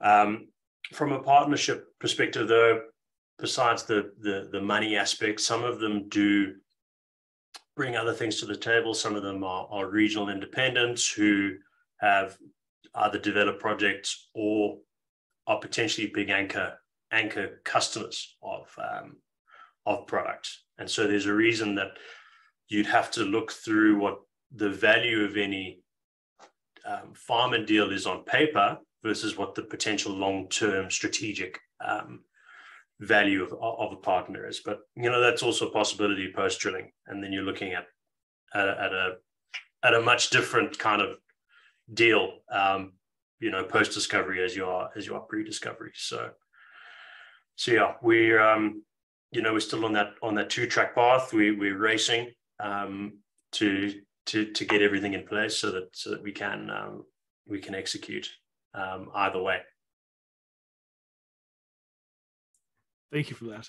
I guess follow-up question, I'll try to articulate this, and maybe it ends up being almost rhetorical or philosophical on your part, but what's when you're talking about farming and JVs, there's always a balance between maximizing return and maximizing speed, right, of that return. I guess, and without this becoming insider information that you can't speak to, but I mean, what is Mukuyu discovery enough for you that you would go to the table then, or are you going to what position? When is it enough for a position of strength for you to go start negotiating? Is it Mukuyu? Is it 2 wells, 3 wells? Look, either of them, I think, will be in a, if either of them come in, we'll be in a very good position, just because of the running room that's unlocked in the rest of the acreage. So, and again, it's been hard to kind of talk about it without being able to show you the treasure map of what's in the rest of the license area. So that's where that, and we saw that with with Uganda, with Hardman. Tullow they drilled those first 2 wells and they'd flow tested them, and Tullow immediately bought them out because of then what followed with the rest of the running room. Before this, Hardman was sold for a fabulous price, but before it got up ahead of steam, and they made more discoveries after that, because your success rates, once the basin's unlocked, go through the roof. So we've seen, I mentioned the Perth Basin, that's been 100% success rate from Waitsia. In Guyana, we've seen with Exxon, in following the Liza discovery in their Stabroek block, I think they have now made 20 discoveries in that block, and they've had maybe 3 or 4 that haven't come in. But again, they've been trying to extend the plane, test it, and really go out there. So the running room, once you're successful, is really phenomenal. So the success rate in Uganda went to 85% once they, after Imputa the first well. And then in Kenya, similar thing with the Lokacha Basin, where Ngamia 1 was the play opener there. And then you subsequently had 7 or 8 discoveries through there. And so just a discovery at either of these wells unlocks a huge amount of running room. So, but do you want to go and talk to partners then when you've got all of this running room ahead of you, or try and, get a little bit more on the table? It's a strategic thing. And sometimes, again, some of it comes down to monetization, particularly with gas. So the real advantage that we have is being onshore, so if we do discover, if we do make a discovery, obviously we're going to re-rate at multiples, but our cost to then go and drill an appraisal well, is another $10 or $15 million. So that, to prove up something that we then have a handle on, we've got calibration of our seismic from the well data, that, then that becomes an attractive option to go and to try and drill that out, grow your resource base, your contingent resource base then, and really maximize and leverage the value of the company. So I think it'll be a watching brief, Matt. We'll make decisions as they come, and then if someone comes in and is prepared to take a lot of risk off the table and makes an attractive offer for the company, which is, typically what happens in these kind of scenarios, if you unlock these basins and you've got the footprint of it, it's pretty strategic. And so that's typically when people come knocking. So excellent. I guess this is kind of, it segues nicely, dovetails nicely into the next set of questions, just kind of generally speaking regarding monetization. And of course, upon buyout, in a theoretical level that occurs, that's not your problem, right? Yeah.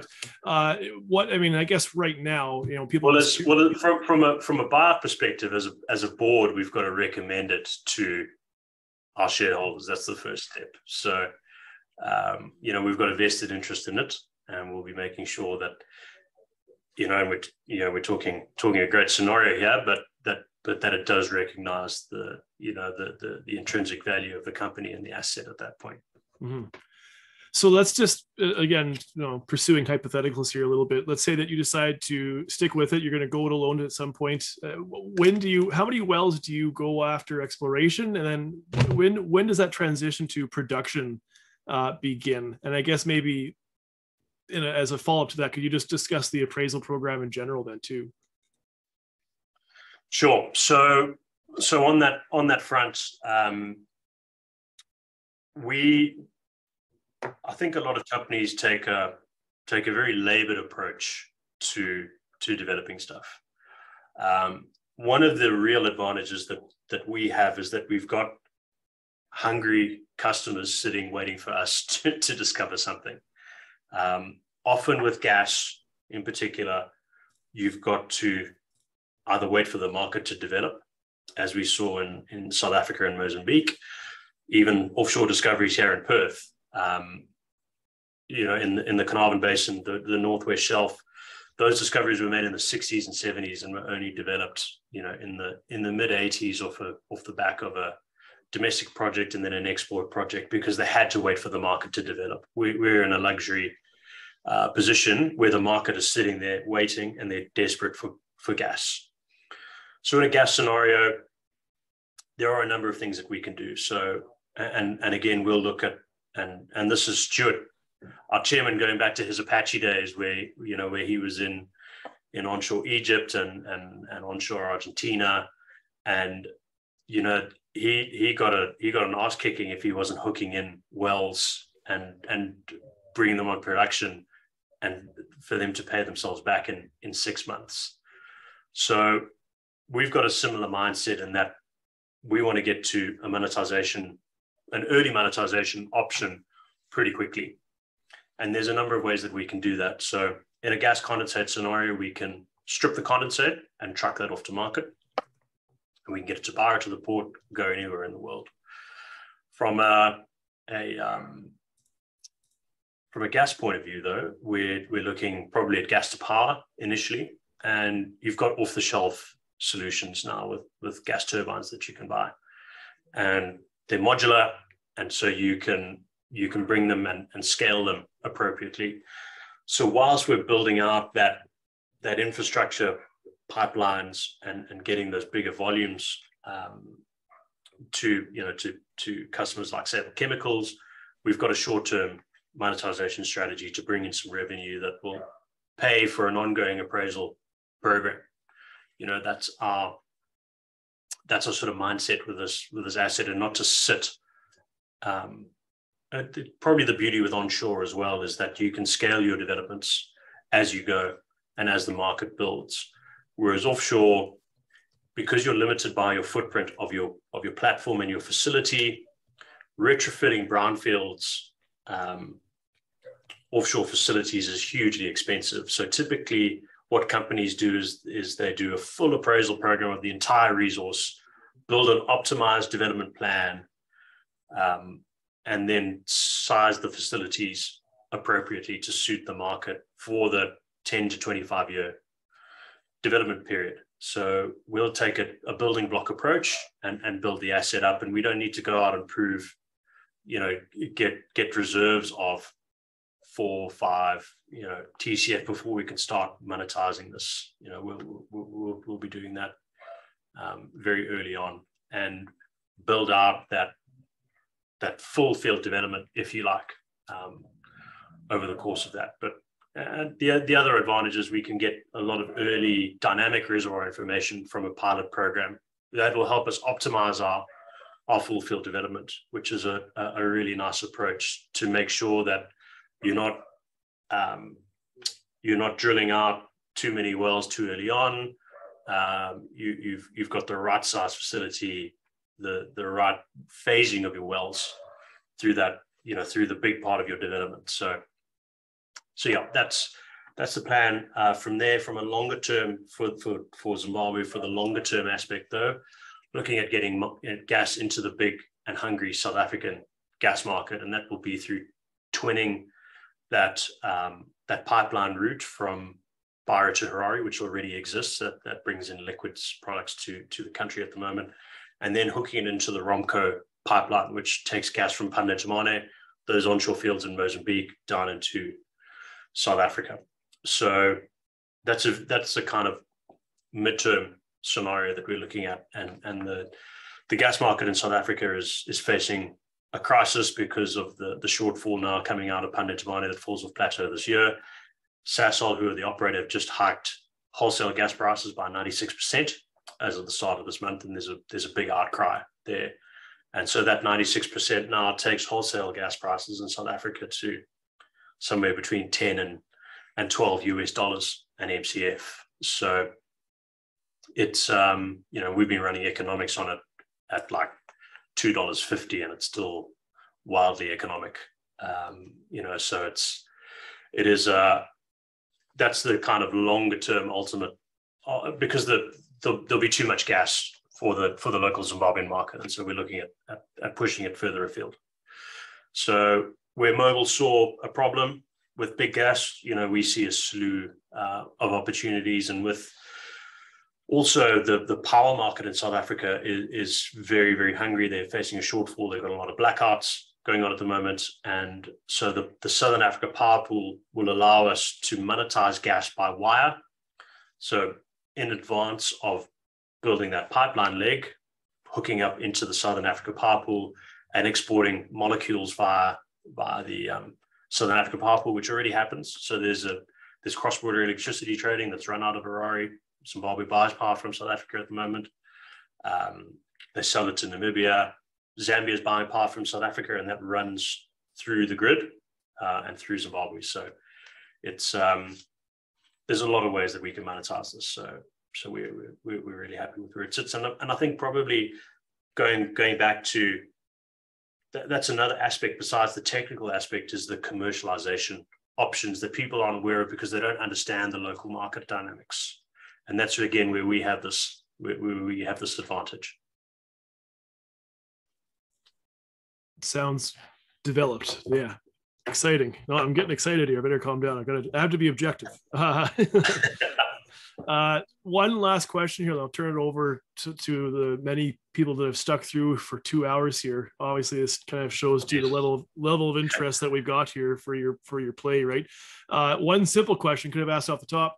Are you fully funded? 2 wells testing, $26 million US. Are you fully funded for that, or are you going to have to come back to market at some point? So we're not fully funded for the second well, and obviously, again, I probably fall into the more conservative camp, and we haven't wanted to go out and fund that until we have title. So we don't want to get into ourselves. Very low chance of it happening. But again, I think we always err on the conservative side when it comes to things like this, and making sure that we're not putting ourselves or the company in any jeopardy from from trying to fund something that we don't have title to yet. So for Mukuyu 1, we're pretty much all the way there from a funding perspective. And then the second well, we as I said, we're still following that 2-track option of either sole risking or partnering. So we'll see where things sit. I think once that acreage is and that title is gazetted, and we have that security of tenure, and we can unveil the treasure map, we'll see where the chips fall, because that'll be one of the important parts that have kind of fallen into place for a number of reasons. Excellent. No, thank you. So I think at this point we have about 12 minutes here. I think we may as well use the on the hour as our deadline here. So that's it from Mark and myself. Scott, thank you. We're really very, very thorough, and we appreciate your time. I think we will open it up here, if you're okay with this, Scott, for another 10, 12 minutes of questions from the audience. So if you have questions, if you want to either raise your hand, if you want to speak them verbally, or just type them into the chat box, so we can give them to Scott here. But we've got a few minutes left here for anybody interested. Yeah. Just before that, thanks Matt, thanks Mark. That's it's been pretty comprehensive, and thanks for organising this forum. It's a nice format to let shareholders have But again, I'm approachable. If anyone dials the phone, generally I pick up if I'm there, and always happy to speak to shareholders. But getting the chance to do this one-on-one and have questions, and I think sometimes people don't think of these questions, and I always find with Q&As it illuminates, if I'm looking at it from an audience point of view, and having a wide audience that asks different questions and are interested in different things always unveils new information or something that you hadn't thought about before. So I think it's a really good format, and thanks for organizing it. No, then thank you. Yeah, you've been very gracious here for your time. I can't imagine many more that we left questions after 2 hours of. You're really generous, Scott, and you've done really, really well in terms of how your openness and how you manage to engage. Yeah. Because we had people putting questions in for a couple of weeks in advance, so I think you've covered most of those. There's just a couple coming through on the chat. There was something about, have you got any more seismic that's been shot that is only going to be released post-gazettal? Yes, so we haven't really released anything out of the current license area. There's a couple of snippets in our presentations on one line on the basin margin, but that's about it. But we'll run through that, because people haven't seen the strike line that we've shot along the basin margin to the south, which intersects all of those that string of pearls play, which looks a lot like the Lokacha in Kenya, with the sort of structural aspects of the basin and the trapping mechanism. So I've got a really, really nice slide that I've prepped that kind of runs through that I'll show off, and there's more to come. There's more to come. Yeah. Okay. There was just something asking about transport infrastructure, and is there a lot of development work that's going to need to go on to assist with getting product to market? So look, from a land transport perspective, we are, although we're landlocked, we're in the valley. It's actually one of the most accessible areas in the interior. So we've got a tarred road all the way to Beira, and in fact, they're extending a new highway that goes to Kanyemba, which is up in where Zimbabwe, Zambia, and Mozambique meet, right up in the north of the country. It is going directly over the prospect. So they're building that at the moment. So I was out there a few weeks ago, and a beautiful new road that's out there. There's a big wide corridor, and so that'll go actually over the prospect. And I think we're about 1.5 k's off of that tarred road. That to go to the well site. So from an evacuation route and mobilizing gear in and out, it's very, very straightforward. Okay. When we were bringing the rig down, had to go very slowly because you've got 1,000 meters elevation difference between the top of the escarpment and the valley floor. So we've had spotters and everything for some of the sharp turns that they have to do. But we've moved like 180 loads or something there without any incident whatsoever, and got a 130-ton crane down there, which was the first thing that went down into the valley with no problems. So made it. So that's been that's fine from that perspective. From an electricity point of view, and the Southern Africa Power Pool, we're about 100 kilometers away from 3 major interconnectors of the SAPP. One of them's in the valley. If we go further east towards the Mozambique border, and then two others are on the other side of the escarpment. And so you've got water and the grid, which are the two main things that you need for gas to power for either open cycle or combined cycle power. Okay. And then from a pipeline route, we've built in the rights for the easements and access to the existing pipeline corridors, and also through those SAPP power lines. So you've got these big wide corridors that they've cut for those power lines that are like 50 to 100 meters wide. They're straight, so they're perfect to run pipelines down. So that also negates the need for private landowner compensation, because it's all been done. Your routes are done, your environmental aspects are done. So we've also loaded those into our production sharing agreement and learned the lessons from places like Kenya and Uganda, who've had their projects delayed because of things like pipeline routes, right, and everything else. And you've seen the fights about the East Africa crude oil pipeline and the route it's going to take and everything else. So we've got a lot of that solved just because of the corridor routes that we have, and building them into our agreements. Okay. So these are really, really small questions, but anyway, what have you got as the depth uncertainty to the 200 horizon? So we top structure, I think, is 850 in where we're drilling. Yeah. And look, one standard deviation at 850, I think, is probably around 30 meters or so. Right. So not huge. And we're looking at potentially 300 or 400 meters in terms of column height. And what we've seen out of that inversion work, if you look in the presentation with those three stacked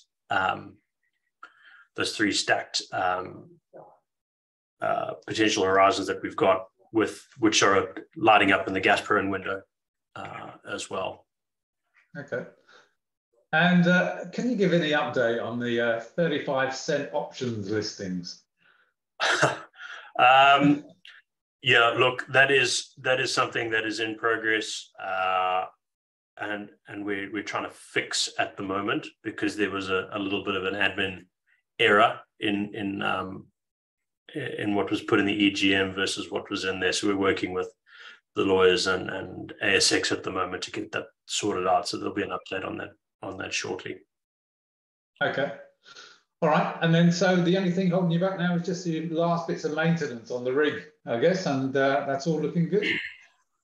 Yeah, so really it's doing all of the inspection work, so NDT, non-destructive testing, so looking at the drill pipe, pressure testing the mud tanks, and because we're using quite heavy mud in the initial hole section, and that's really because of the depth to, or the relatively shallow depth, the potential column height that we're seeing, and the buoyancy effect of gas means we've got to go in relatively heavy.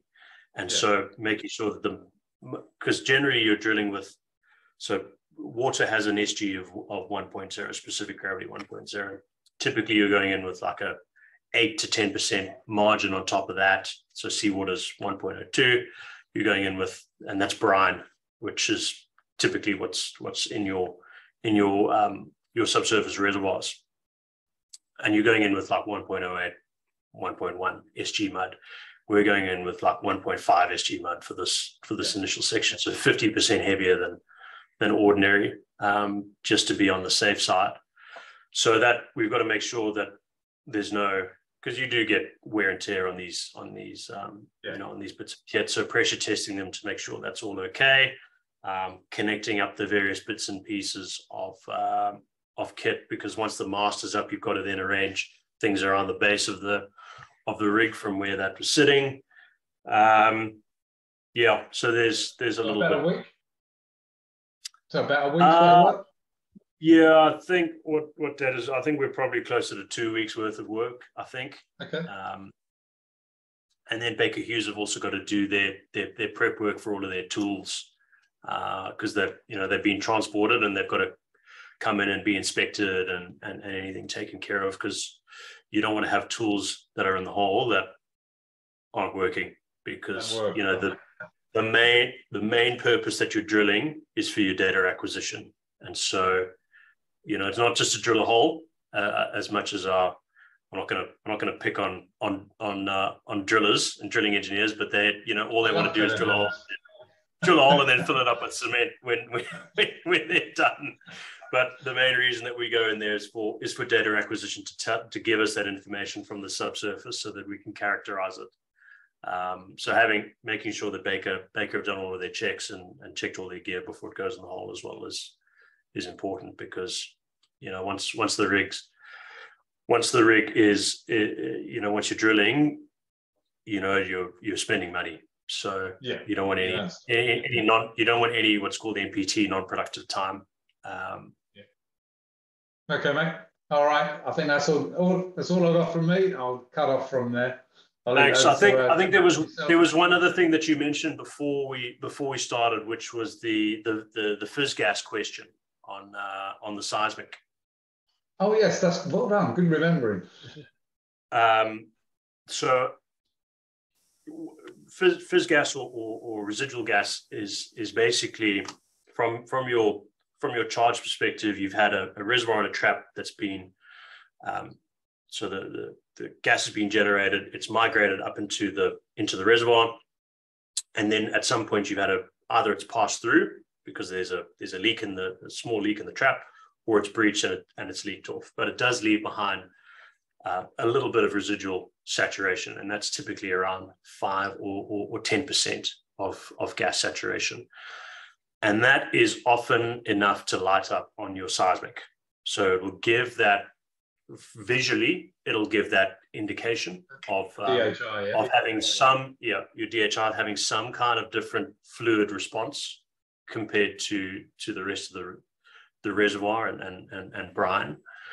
But what we are seeing is the extent of the velocity changes through these horizons and the conformance to structure along with them. In that 200 horizon, for example, the reason that we're having to go in with this heavy mud is because of that dramatic velocity change that we see in there, and that is not enough.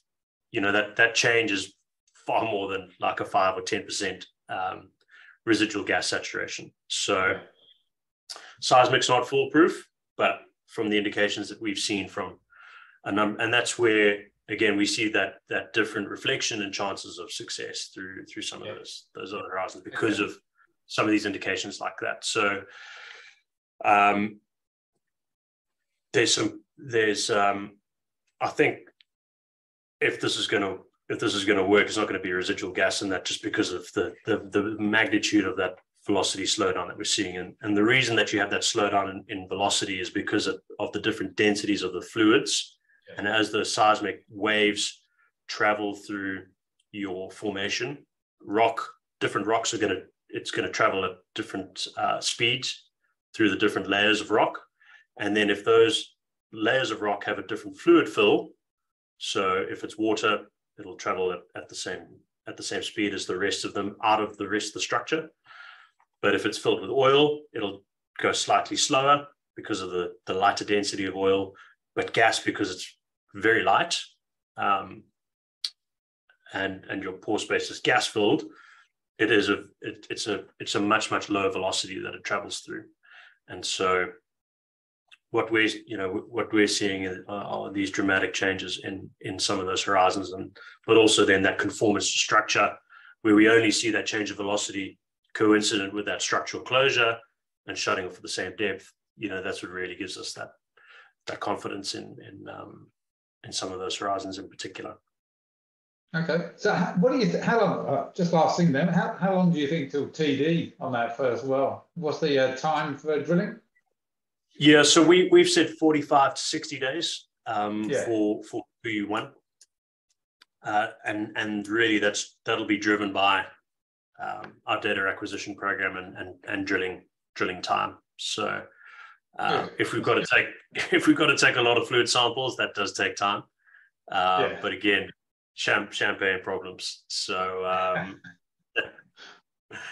and then it's really drilling speed, and because we are in an undrilled basin, we don't have a good handle on what this sort of expected performance is for each of the horizons. So we base it on analogs in basins nearby, similar age rocks, similar depths. But yeah, it's in that sort of 45 to 60 day range. Beautiful. All right, I'll leave it to you and Matt to close out. Thank you, Scott. You've done a brilliant job. Thanks, Mark. Yeah, precisely. And thank you, Mark, for your help with this. I guess, Scott, before I say goodbye, do you have any final remarks? I guess I'll let you kind of have the final floor here. Sure. So firstly, to yourself and Mark, again, thanks for hosting this. Thanks for moderating all of the questions and putting it all together. Great forum, and happy to do another one in the future. Hopefully, we're talking about some great results, and I can discuss in a little more detail about what everything means. But then, to everyone else, thanks for all your time. It has been a long session, and also to our shareholders for all of their support. This is something that we couldn't have done without them, and very, very grateful, and never thought that we'd be in a position, like we are now. I think, from a personal point of view, I always knew this well would get drilled one day. And it seemed like a long time away, and a long way out for a very long time. And at some parts I actually didn't know if I'd still be involved. Whether we'd have to sell the asset off, or we were just never going to get it granted in our this is in the pre-public days. So it's it's pretty amazing to be here on the verge of the start of this, and have had the support that we've had. Really, really grateful and excited now. It's going to be a pretty momentous occasion, and looking forward to hopefully delivering some transformational success, not only for Invictus, but also for Zimbabwe and for the energy markets in the region. This will make a positive difference. And thanks again, and thanks for your support. Yeah. No problem. I think the chat shows just how excited Everyone is anyway from listening to you today. Really, I'll have to go back and have a look. No, they really appreciate your openness. Thank you. Yeah. As do we. Yeah, as do I. It was an excellent conversation. Thank you, Scott. Thank you. And we'll obviously, we'll have to do this again. You'll have to just patience here. One more plug here. If you enjoyed this conversation, Community Investment Server on Discord or Junior Resource Investing podcast on YouTube right now. So yeah, Scott, thank you for your time, and hopefully we can talk again soon. Thanks, Matt. Thanks, Mark, and thanks everyone. Take care. Cheers. Cheers, Scott. Thank you.